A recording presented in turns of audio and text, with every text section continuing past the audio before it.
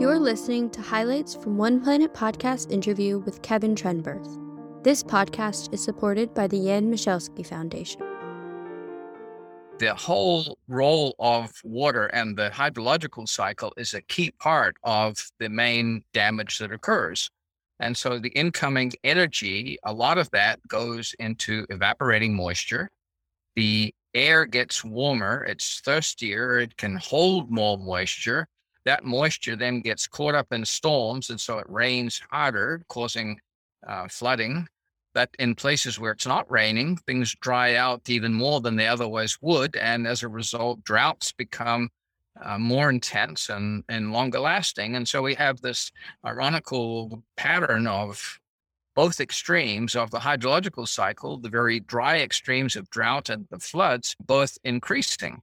And so what is happening is that we're crossing thresholds, and the infrastructure that we have typically built, the whole social fabric that we have, is based upon the past climate. And so once we cross that threshold, it's what I call the straw that breaks the camel's back syndrome. And so you have a relatively modest change, which I estimate to be in the neighborhood of 5 to 20% typically. And that is enough to nudge us often so that, as you said, instead of $1 billion in damage from, say, a hurricane, we end up with $100 billion. Now, there are many other cases, but the sort of things that happen are indeed that something floods, the amount of water can no longer be tolerated, something completely dries out and there's a drought and subsequent wildfires. When buildings burn down and so on, suddenly you've gone from something to nothing. It's just, that's an extreme nonlinearity. And another extreme nonlinearity is, of course, when people die. You don't recover from that. The U.S. is now back in the Paris Climate Accord to reduce gas emissions. Do you think the goals are achievable since there are no incentives or penalties? Will that reverse the Earth's energy imbalance, or will more aggressive measures be needed to help? Yes, so that's a key thing. The Paris Agreement was remarkable in that, and this is one of the things about the United Nations. The United Nations works through unanimous agreement. And you have to try to get everybody on board. And often that means watering down language in some shape or form in order to get everyone on board. And there was a lot of negotiations that went on in order to get the Paris Agreement. It was a remarkable agreement in that regard. But as you've noticed, there are no penalties. There are no specified targets. And this is somewhat different than what happened in the Kyoto Protocol quite some time ago, but that was just relating to Annex 1 countries, the industrialized countries. And that turned out to be a major issue because it didn't have any restrictions or goals at all for places like China and India, which have had tremendous amounts of growth in those emissions. And the only real way you can deal with this at the moment is through peer pressure of the countries that are most involved, and it includes countries like Brazil, and it includes Russia and China and so on. It doesn't seem very practical, though. Another option might be through the G7, and that looked a little more likely not too long ago. The G7 got rid of Russia. That was the G8. And it includes Europe and China and the U.S. The biggest emitter is China, and the U.S. is right now a fairly distant second, but still second. But the U.S. is the leader in terms of the total accumulated amounts. And so I think that if China and the U.S. could get together and really take this on for the whole of the global climate system, then other countries would be forced through, if you like, peer pressure to come on board. And those that didn't can be penalized through various kinds of trade and tariff agreements. And ultimately, I think that it may be that something like that has to happen. relationships between the US and China have deteriorated in the last 2 or 3 years as China seems to have become a bit more aggressive. And there's no sign of that kind of thing happening. The other major player that should be involved is the EU, Europe. And EU has always been the most responsible of all of the nations in many respects since the Kyoto Protocol. And so if the EU and China and the US were to set the stage, if you like to think of it that way, maybe other countries then would have to come on board and they would be shamed into it if they didn't. And anyone that's involved in international trade could be indeed penalized.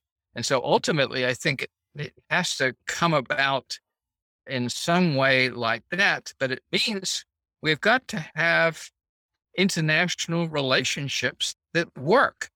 Unfortunately, the United Nations is quite a weak body, and there's no international government.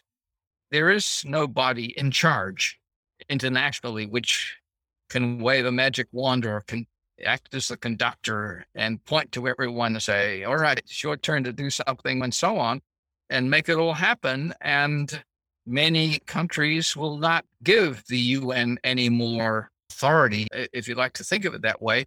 But this is the thing which many skeptics do not seem to adequately appreciate, that this is truly a global problem, and yet we have no global infrastructure. There's no global government to take care of this. And the things like the Paris Agreement are the best approximations we have to that, but there's no teeth to it.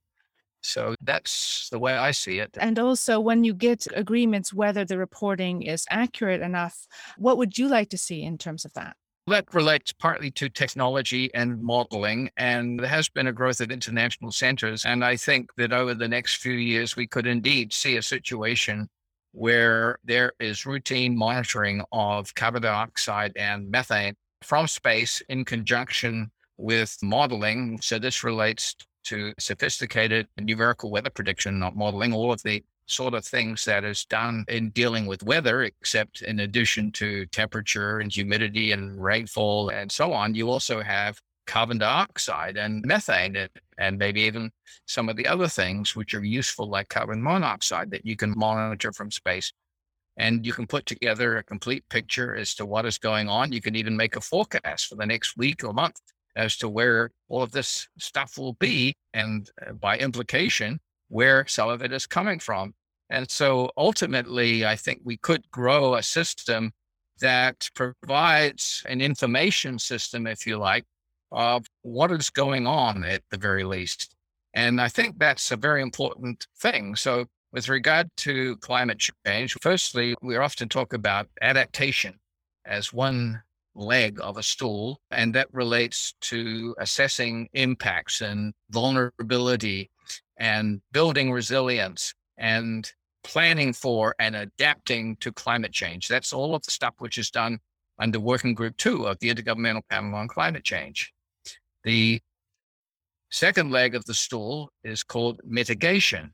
Now, mitigation has a special meaning here that relates to emissions, and it relates to cutting emissions and getting emissions under control. That's Working Group 3 of the IPCC.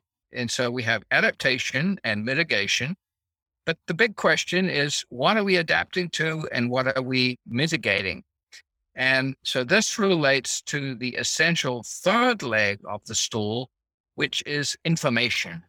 And so we need an information system. And maybe that's the first thing that really gets built up, is a solid information system of the sort that I was mentioning, where all of the best available information on not only what's happening in terms of the composition of the atmosphere and everything that's going on, and all of the weather and the climate system. So we know where the rainfall is occurring, where the floods are, and so on, but also a lot of the social science aspects, all of the impacts and the consequences in various places around the world, the effects on food. Now, many countries don't want you to know how well their crops are doing because that has implications for trade. And more of this stuff can actually be done from space.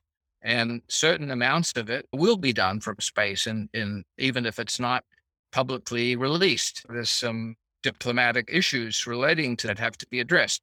But having an information system and providing information of who's doing what and what is happening, and then the obvious thing from that is to make a forecast or a prediction, or at the very least a projection as to what that implies for what's going to happen next year, 10 years from now, 20 years from now. And then you have more exact predictions of what's going on. And I think this is the way in which the whole of the IPCC should evolve. I think they should do away with the IPCC as it stands and develop a different system, one which is focused on this kind of information system about what is happening, why it is happening, and what it means for the future, and then what can we do about it. In many ways, this requires much more of a global approach to things. And so Europe is a good example. You go back before the EU was formed as to how countries were able to work together and form various kinds of organizations, such as the European Center for Medium Range Weather Forecasts. That's a European body that is producing extended range weather forecasts and assimilating a lot of this information and then providing this information to European countries. And a lot of it comes out to the rest of the world as well. And there are some other major centers, such as in the United States. There's probably a couple of them there in NASA and in NOAA and so on, that can play a major role in this kind of thing. And maybe even some smaller centers, such as in Melbourne in Australia and so on, can play a role. And then this information center, this climate information system, can feed what is actually happening and needs to happen in terms of adaptation and mitigation, and where you get the best bang for your buck, so to speak. That's the way I would see it. We hope you've enjoyed this program and listening to the highlights of this podcast. If you'd like to get involved in One Planet Podcast or learn more about environmental projects, click on the subscribe button. Thank you for listening.